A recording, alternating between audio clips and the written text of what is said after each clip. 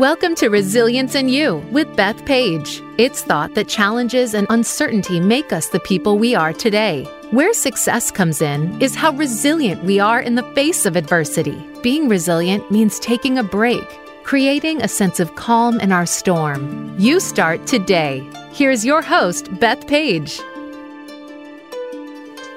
Hello, fabulous humans. Welcome to Resilience in You. I'm Beth Page, and I'm delighted to be joined by Catherine McEwen today.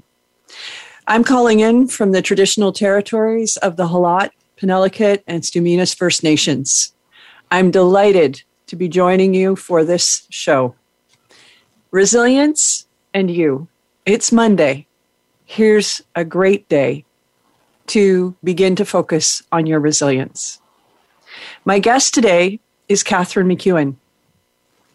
She's a global lead for working with resilience, an organizational psychologist, an executive coach, and someone who has transformed her lifetime passion for resilience into a passion for bringing resilience across the globe. I'm delighted to have Catherine here as my guest today.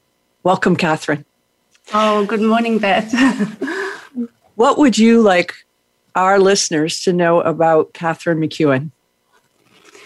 Well, firstly, it's just so fantastic to be able to connect from Australia to you, Beth, in Vancouver Island. And I particularly love the way the work that I do has been able to have a global audience, particularly last year. So I really think of myself as sort of an enabler of resilience in the workplace. So my passion has been to cultivate this amazing community, which of course includes you, Beth, to bring sort of toolkits and ideas to just try to create workplaces as areas and environments where we can actually thrive, because we all know it's quite tough at work, particularly at the moment.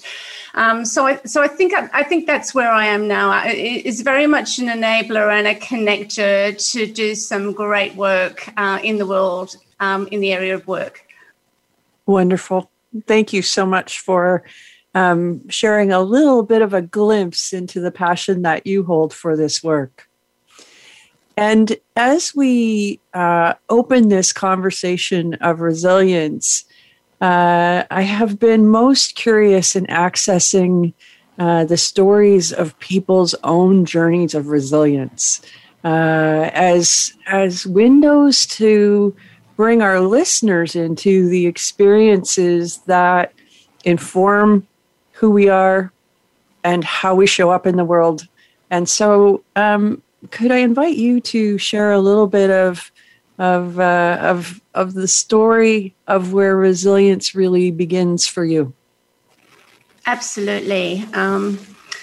So yes, we can't actually build our resilience at all, can we, unless we've actually had some setbacks and challenges. So you're quite right, Beth. Those stories actually bring to life what it looks like to build our resilience. And I grew up in Wales, in Great Britain, in one of those council houses that you might have seen on the movies, you know, the upstairs and the downstairs, where they all look the same. And it was a life, I guess, where we didn't have very much, but it didn't matter because everyone lived from payday to payday. But there was a really great community. There was no such thing as childcare. Our family, all our extended family were there. All the neighbours knew each other. We played in the streets till late at night. So it was a very sort of secure, but quite narrow in some ways, experience of the world, because we really didn't go very much beyond our backyard. And then one day when I was 16, my father announced we were all going to Australia as the land of opportunity, no consultation. So there's mum and dad and my two younger sisters and brother, and basically we packed up one day. We were allowed a suitcase and one box, which followed 3 months later, to take our lives to Australia. So my very first trip on a plane was to Australia on a Qantas jumbo jet. And it's actually only my third time ever to London. And it was to Heathrow to basically leave everything I knew. So my friends, my boyfriend, the family, and we arrived in Australia. And unfortunately, right from the beginning, things just didn't go to plan, and it created a lot of conflict with my mother and father, between my mother and my father. My sister kept leaving home and getting into trouble. I got seriously sick with hepatitis, and sort of like all these things sort of went wrong. And then one evening I was in the middle of I got caught up in the middle of an argument with Mum and Dad said, well, leave then. So I did. So I left. I had no income. I had nowhere to go. And I went to stay temporarily with a friend. And then about not long after, maybe a month later, Mum and Dad announced they were going back to Wales.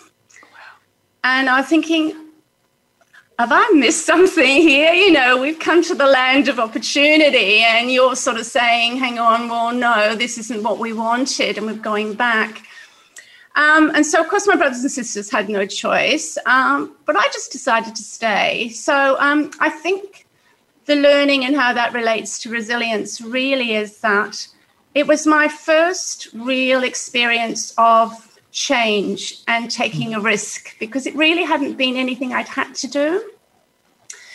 So for me, I took the risk. I took the risk to stay with, no family, no money. I was still at school. And I guess that was what my purpose was at that stage, was my schooling had been severely disrupted. It was going to be disrupted again. It was really important for me to be an architect right from a very young age. And that was my plan. So I think since then, change has not been an issue for me. Mm-hmm. Because it was such a major change. And and the journey then went on from there. So certainly in a lot of ways, a very privileged childhood, even though materially it wasn't. We certainly didn't have very much, as I said, but very privileged in terms of that security, which I think, as we know, can have a huge impact on people's resilience in terms of the childhood they've had. Yeah, so that's sort of the first example. I mean, like everyone, I've got lots, but that's probably the one that's really critical in the journey of what does it look like to be a resilient human being. Mm-hmm. Catherine, it sounds a little bit like that was a life-defining moment for you. When you look back on that time, what does your younger self remember about the decision to prioritize education, to stay in Australia where you still live today?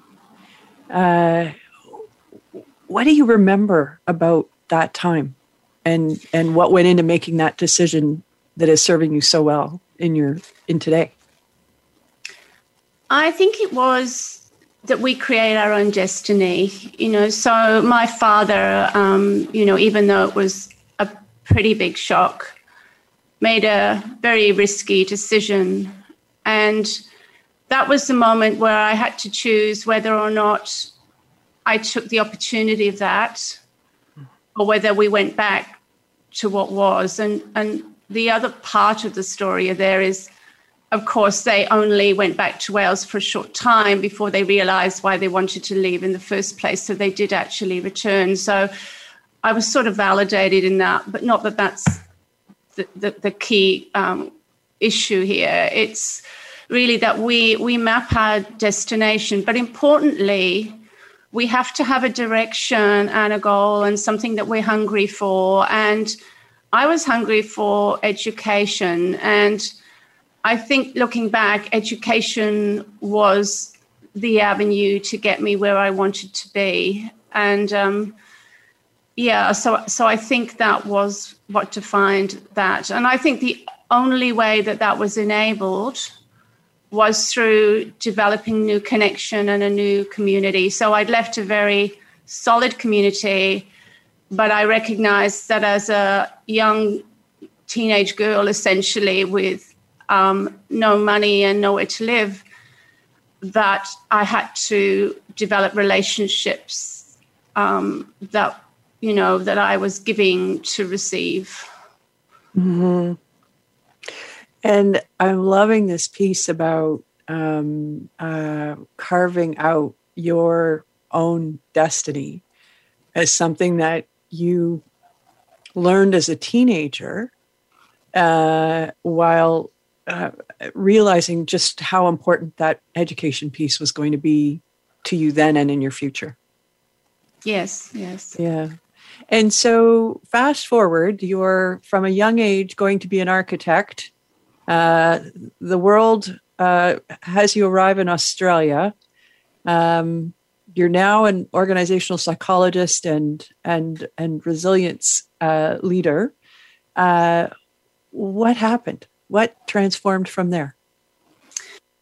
I think there's an element, a bit of Wales still there, because growing up in, working class life, you have a very strong sense of social justice and equity.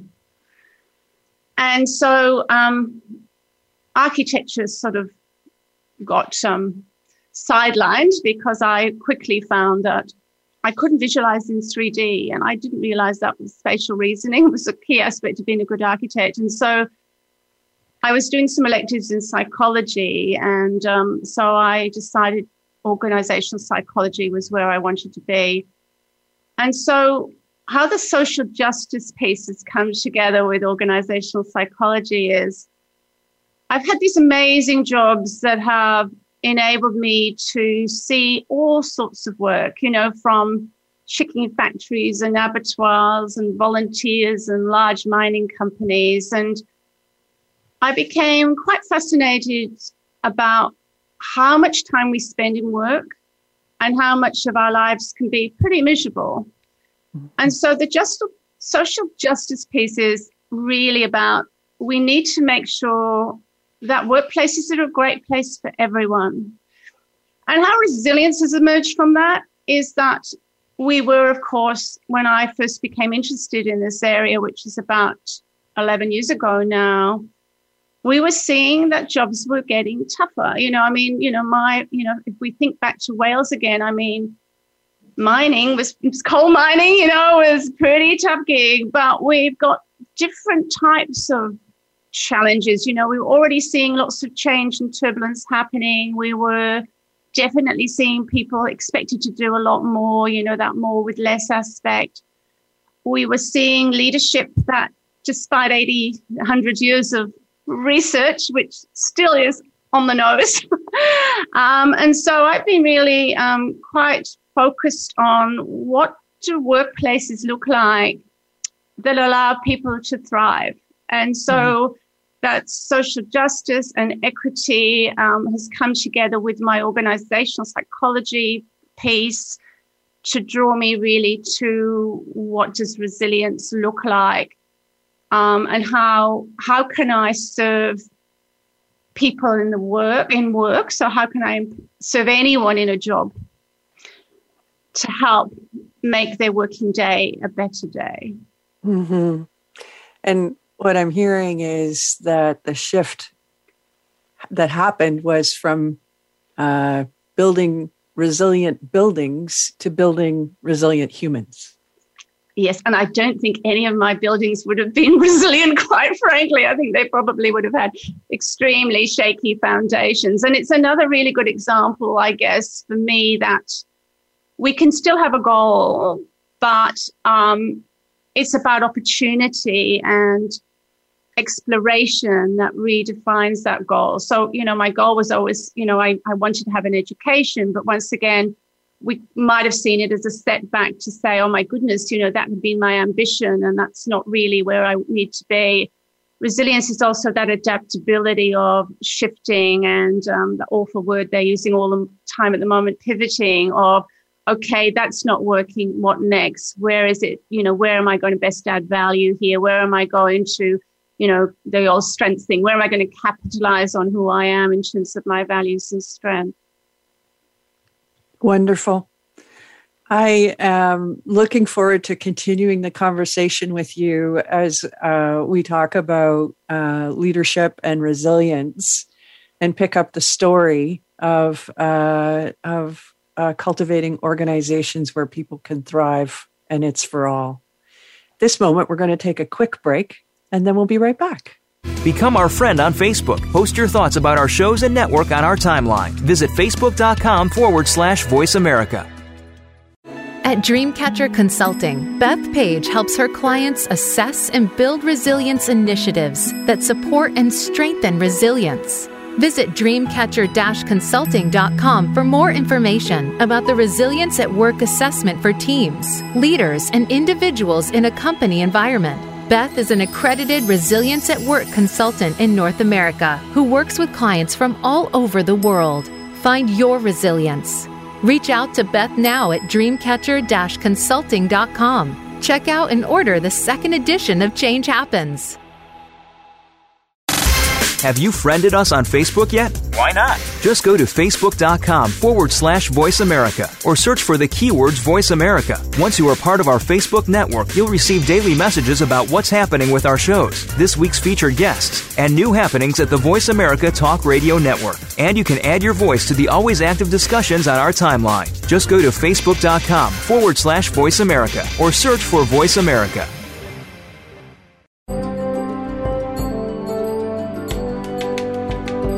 This is Resilience in You with Beth Page. We invite you to send questions or comments about the show via email to beth@dreamcatcher-consulting.com. That's beth@dreamcatcher-consulting.com. Now back to Resilience in You. Welcome back, listeners. I'm here with Catherine McEwen, the global lead for Resilience at Work, and we are shifting our conversation ever so slightly to focus in on a specific unfolding. We've hit the 1-year anniversary of the announcement of COVID-19. The world has been navigating this global pandemic. There have been so many impacts that have been experienced by people. And what have you noticed in the resilience work with the leaders that you connect with? Yes, there's definitely been an awful lot happening, and I think it would be quite easy for me to talk to you about trauma and difficulties, but I want to focus really on what I see as the positive opportunities that have happened, I think, last year and continuing to happen. So it's been a time of transition on so many levels that has, I think, had a lot of people in a leadership role re-examine what's important to them. And we're seeing, of course, right across the board in organizations, people saying, well, actually, I don't want to work this way anymore. I don't want to commute to London, to New York and spend hours on the train. So we've got a lot of transitionings to the tree change and sea change, as we describe in Australia. We've got people taking early retirement. We've got people transitioning careers. And so I think there's a whole range of transitioning happening, but it's why that's happening that's the really interesting thing in terms of leadership is because people are thinking more about what do I stand for, what's important in my life, and a bit more, I suppose, like I was talking about carving your own destiny. What does this look like? So if we're to think about values that are emerging as really important in the leadership area, we are seeing some wonderful emergence that, we've wanted for a long time but haven't quite been there, but are now certainly more valued and more understood. And, of course, central to them is this care and compassion. So it's been very, very difficult last year to ignore people's lives. And so we've got that whole sense of having to bring your whole life to work. So there's been no avoiding, what's been happening in the background on the Zooms. We've got babies, dogs, cats, homeschooling, whatever it might look like. So when you interact with a leader at the moment, and it is virtually for most people still, you're seeing them in their not quite their pajamas, but certainly their tracksuits. You're hearing the kids in the background. Sometimes the kids get introduced. And so there's that whole humanizing of leaders. Mm-hmm. And what that's enabled, I think, to happen is for the care and compassion then to be lent to the people who are in that organization. So a leader who hasn't stepped up to care and compassion largely is one that has no fellowship now, because that's really quite critical. And one of the areas that's become a real challenge, I think, for leaders is how they hold the care and compassion while still create accountability for delivery, because a lot of organizations are in crisis, you know, for our own careers, and our career resilience organizations need to thrive. So there's the care and compassion piece of the values, but the other piece that sits alongside that, which I'm really loving, is we're moving away from this stereotypical, what we would call probably the heroic leader, the one who has the answers, the one who leads us to wherever we think that might be, the one we have faith in to make the decisions. And even before last year, I mean, what we were seeing was the complexity and the interconnectedness was meaning that we were needing to move far more to this collective leadership. You know, we need a team to lead. We don't need one person to take us there. And so if we translate that back into human qualities as a leader, one of the beautiful things has been the permission, if you like, for vulnerability. Mm-hmm. So I don't have to have all the answers. I can say I don't, and that's now okay. Mm-hmm. And the humility, of course, that comes with vulnerability. So, you know, we don't have to have these leaders who know all. And so I've always loved humility, and I used to call it the new black in leadership. But I think we've now got a bit of permission for that. And let's see where that goes. Mm-hmm. And this humanizing of leadership, is there an example of an engagement or an ongoing dialogue you've had where you've really seen that humanizing of leadership breathed life into amidst these uncertain COVID times? Yeah, so I've got a leader in mind who sort of ticks the boxes of what I'm saying, and probably ticked the boxes a little bit already. But it's a really good example of, even if we think we're there, we can still grow. And so this is a person where the business was severely disrupted, and such that, you know, large numbers of people were being laid off. There was the workload of those who was remaining was really really high, and working from home with a family, and so the whole homeschooling.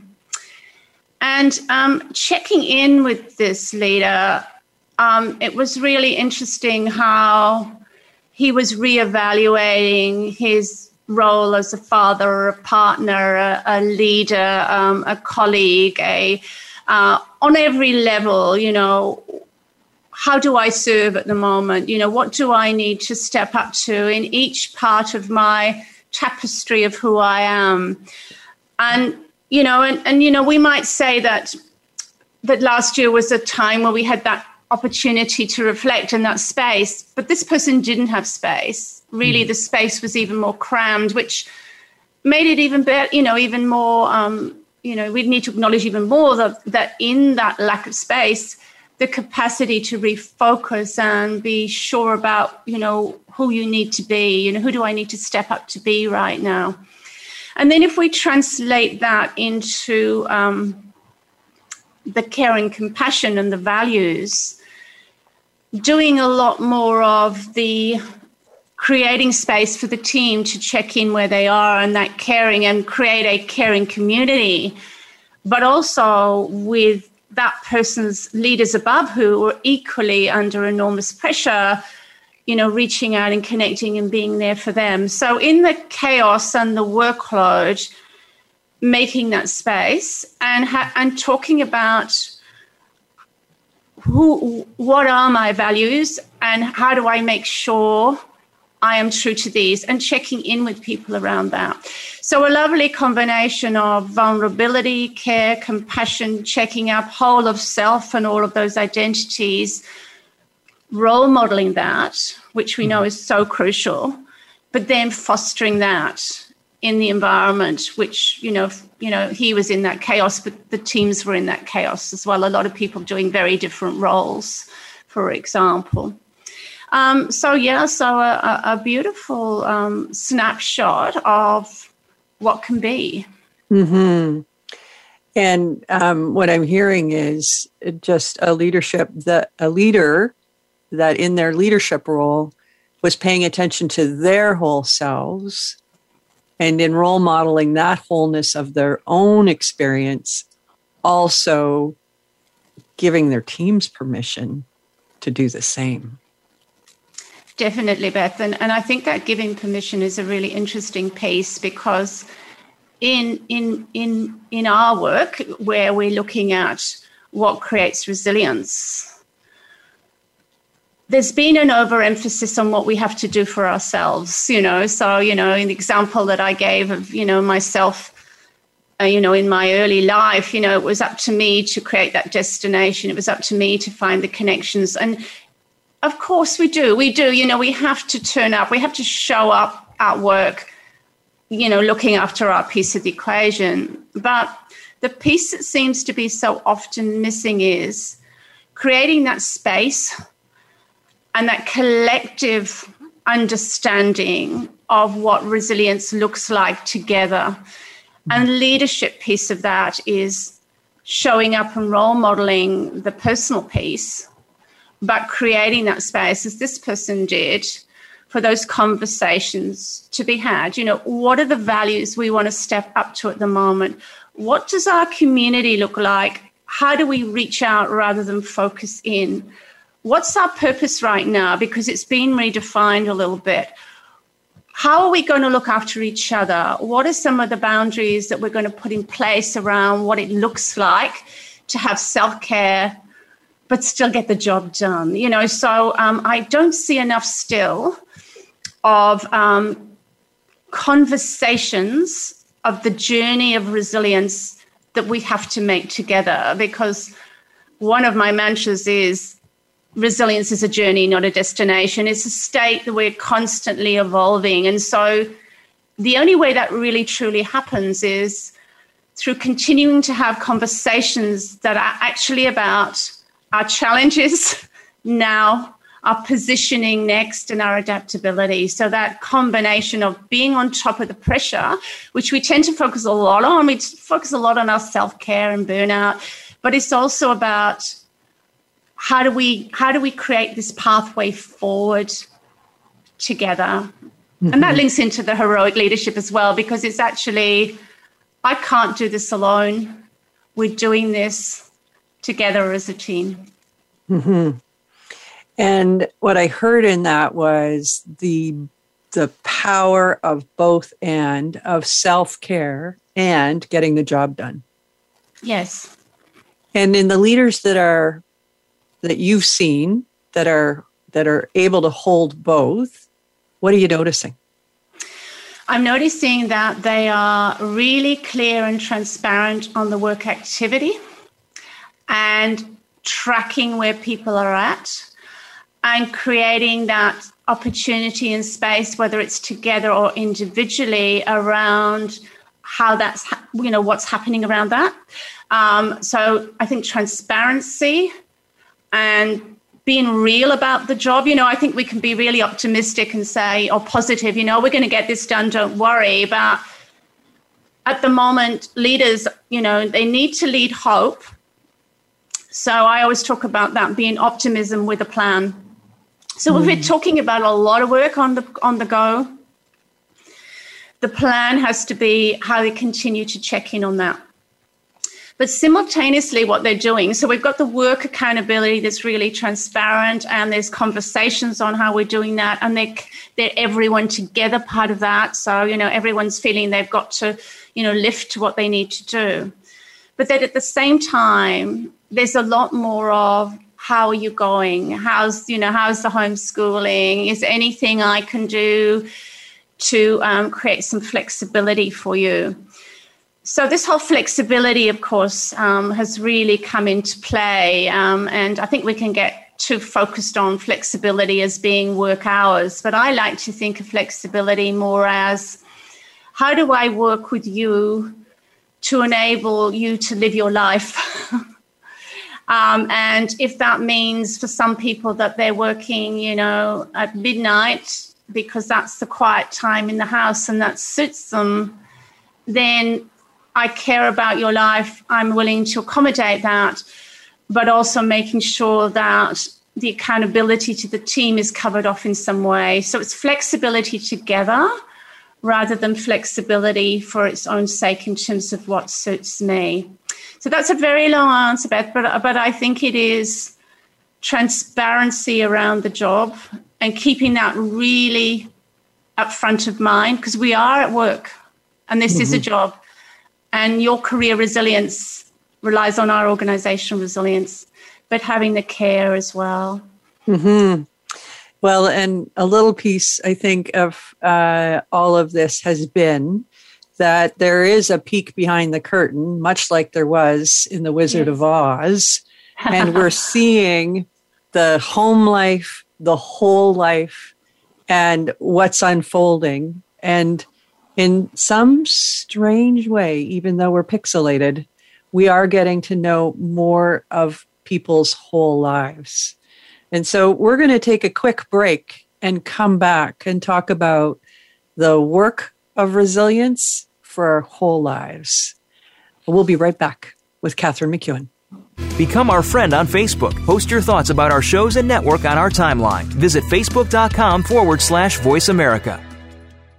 At Dreamcatcher Consulting, Beth Page helps her clients assess and build resilience initiatives that support and strengthen resilience. Visit dreamcatcher-consulting.com for more information about the Resilience at Work assessment for teams, leaders, and individuals in a company environment. Beth is an accredited Resilience at Work consultant in North America who works with clients from all over the world. Find your resilience.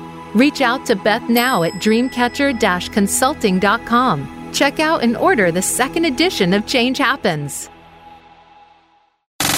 Have you friended us on Facebook yet? Why not? Just go to facebook.com/Voice America or search for the keywords Voice America. Once you are part of our Facebook network, you'll receive daily messages about what's happening with our shows, this week's featured guests, and new happenings at the Voice America Talk Radio Network. And you can add your voice to the always active discussions on our timeline. Just go to facebook.com/Voice America or search for Voice America.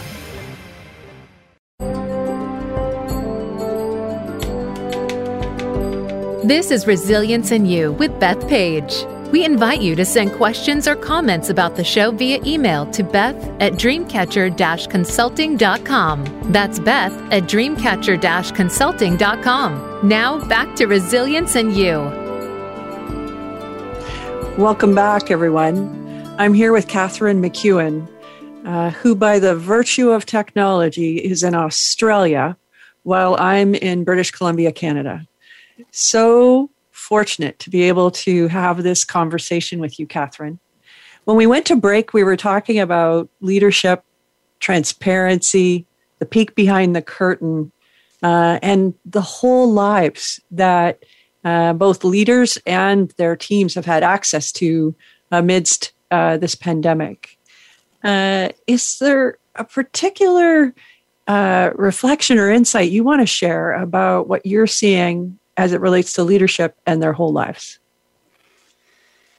Yeah, so I think one theme that I see emerging is that for us to show up as a resilient worker leader, we need to make sure that our families have the support that they actually need.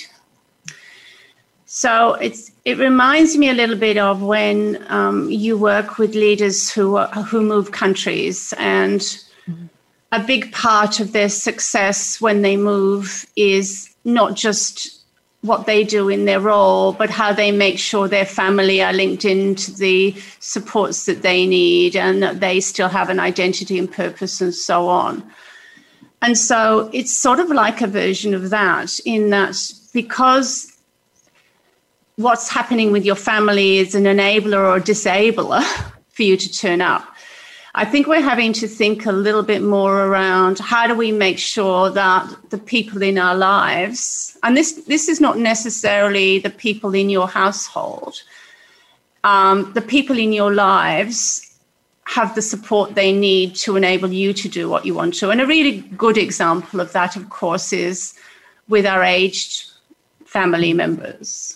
Yeah. So I, like many people, I haven't seen my mother for about a year because she lives in West Australia, which, for those not familiar with Australia, it's 3.25 hours flight before the 1 hour drive to where she lives south of Perth. And so, so when I talk about extended, so what is it, what support does that part of the family, in this case, my mother, need to enable me to make sure I can show up and do what I want? So I think that whole essence of what creates resilience for me as an employee, as a leader, incorporates making sure our family also have access to what they need. Yeah. And that capacity for making requests of ourselves and those around us, and ensuring that we're also asking people what they need in order to be able to focus on the work at hand. And if you were going to provide some specific guidance to a leader who's listening, who has been navigating this pandemic head down, and focusing on getting the work done as they may have before the pandemic, what would be the 2 or 3 pieces of guidance you would specifically offer based on what you've observed in the last year? Yes, okay. So you fundamentally have to have some routine outlet that enables you to reset and recover. And I think there are many versions of that during a working day, and they are more major ones outside of the working day. So it could be, so for example, I swim. So I think one of my get into the flow and the rhythm and forgetting about everything else is swimming. And so what does it look like? What's that activity where you get into the flow and you're really able to forget about things? So there's the reset and recovery piece. The other piece, of course, is who do you need to reach out to support you? So who are the people? And I think those people have shifted during the virtual world and the connectiveness. So who you might have had as your team, you might have shifted. So who are the people that you need to nurture relationships with and have that connection with? And of course, to ask for help, we have to reach out and offer help. So really investing in that. And I think the other one is very much around being really clear, as we've already spoken about, being really clear on what your values are and making sure that you're being really overt about that, talking about them, stepping up to them, and the purpose, and creating the space, as I've spoken about, creating space for those conversations about all of those things with your team. So doing that for yourself, but creating an environment where that's fostered for everyone else. Because it's really easy for us to say, right, we've got our self-care, we've got our connections, and it's up to our team to do that for themselves. But part of leadership is to make sure that that is happening. Yeah, and checking in on that assumption to ensure that it actually is. Yes. Yeah. And I heard in the values that you were talking about, I heard care, I heard compassion. Are there additional values that have been particularly important and helpful during this time period for leaders? Yes, transparency. So I think that it was very easy, particularly early in the piece, to believe that you needed to be optimistic and you needed to talk things up.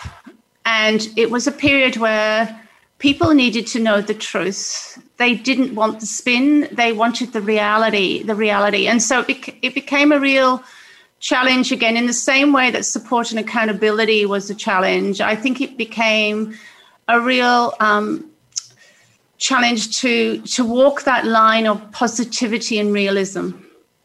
So telling the truth about what it was, about gathering that collective energy about what it is we can do together to best manage that. So that transparency, and we might also call that integrity, because it's also about, it's walking the talk, isn't it, as well? And so transparency and integrity are pretty much gone together there, I think, as well. So definitely I would say that would be one as well. Yeah. And the only other one that's occurring to me as you spoke earlier about the importance of vulnerability is sometimes it takes a little courage to be vulnerable. It takes a lot of courage, and particularly if you've been someone who's made the decisions, and particularly if you're in an environment where everyone's had to be competent, and there are lots of work environments where you don't let a chink in your armor be seen because, you know, someone's going to go for the jugular. So I think it's been easier in some environments than others. And again, this is where the leadership needs to lead, because if there's no sense of vulnerability at the top, you're simply not going to get people willing to admit mistakes, say they're not coping. And as we all know, what happens when there's a culture of invulnerability is it just comes out in burnout and mental illness, and it just simply goes underground. So this aspect of vulnerability is going to be really interesting. And I think the other piece ahead for leaders is we're going to have now teams with trauma.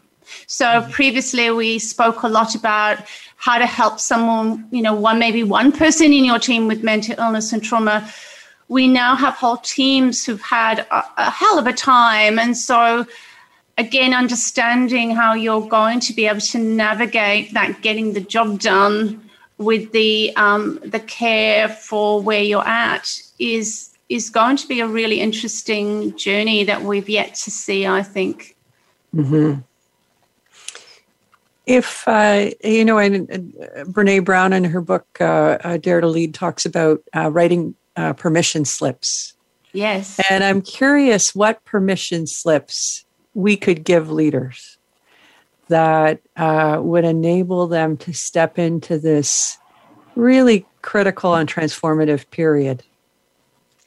I think it's very much around reaching out and saying, what can I do? This is hard. It's actually acknowledging how difficult it is, because I think we've tended to, in the past, accept that that's what they get paid for. They're the leader, you know.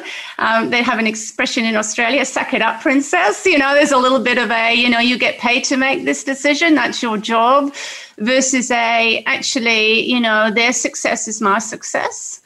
And, and asking those questions in those meetings, you know, checking in on them. And I don't know whether there's as much checking in on leaders. And I did see leaders spending an enormous amount of energy reaching out to the people they led, but was that reciprocated? And that example I gave of the leader, as I mentioned, that's what he was doing. He was actually reaching up to a leader of the organization, knowing that person's whole of life, and being there.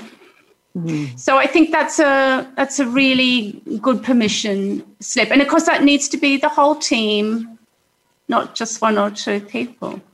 Mm-hmm. Thank you for that. And my curious self is wondering what are some of the strategies that are supporting you in your resilience as you resource yourself for this work at this really critical time.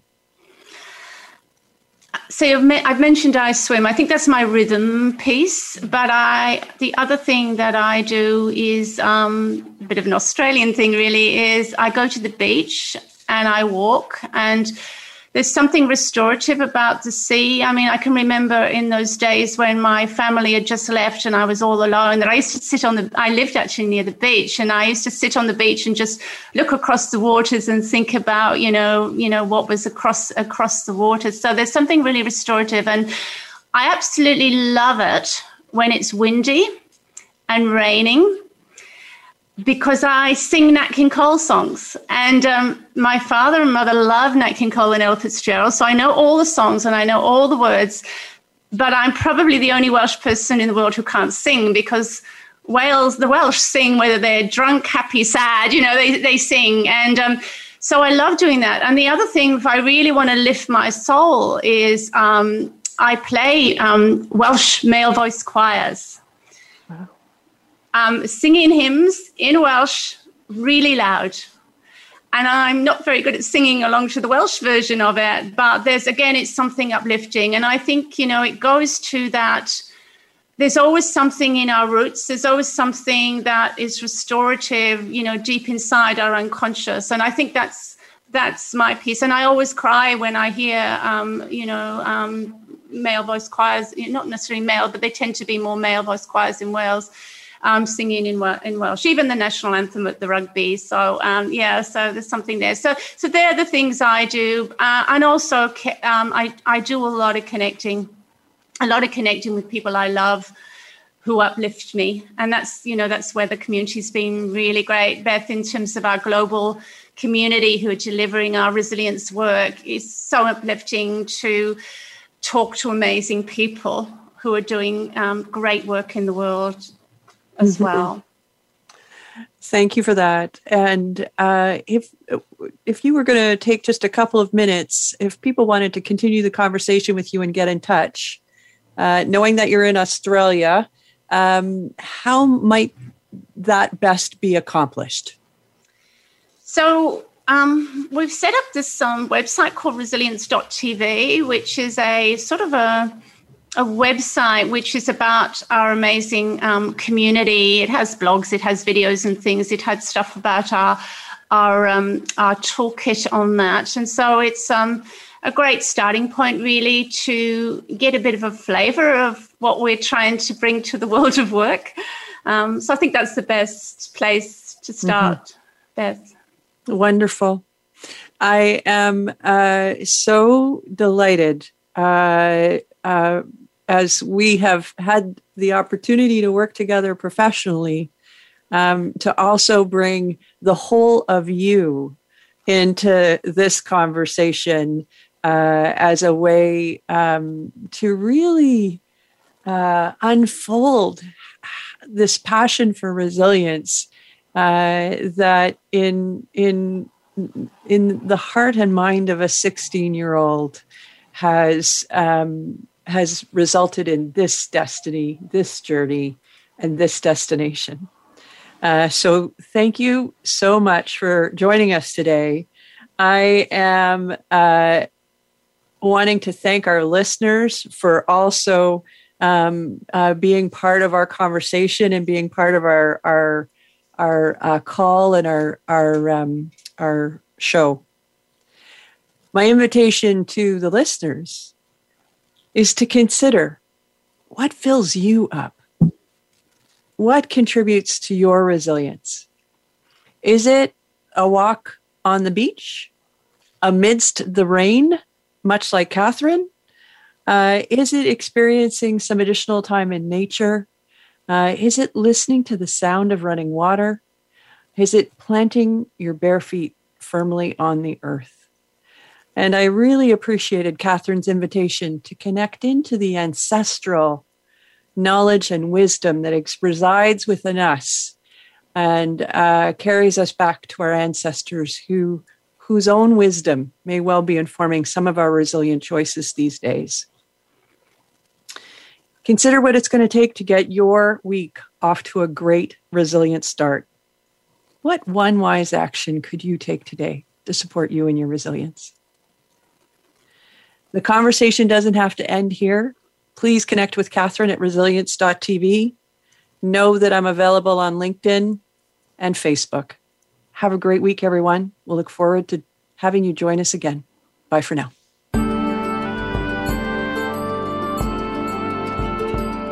Thank you for tuning in to Resilience and You. Please join your host, Beth Page, again next Monday at 1 p.m. Eastern Time and 10 a.m. Pacific Time on the Voice America Business Channel. This week, if you find that you're facing some personal stress, try to find your calm. Be resilient.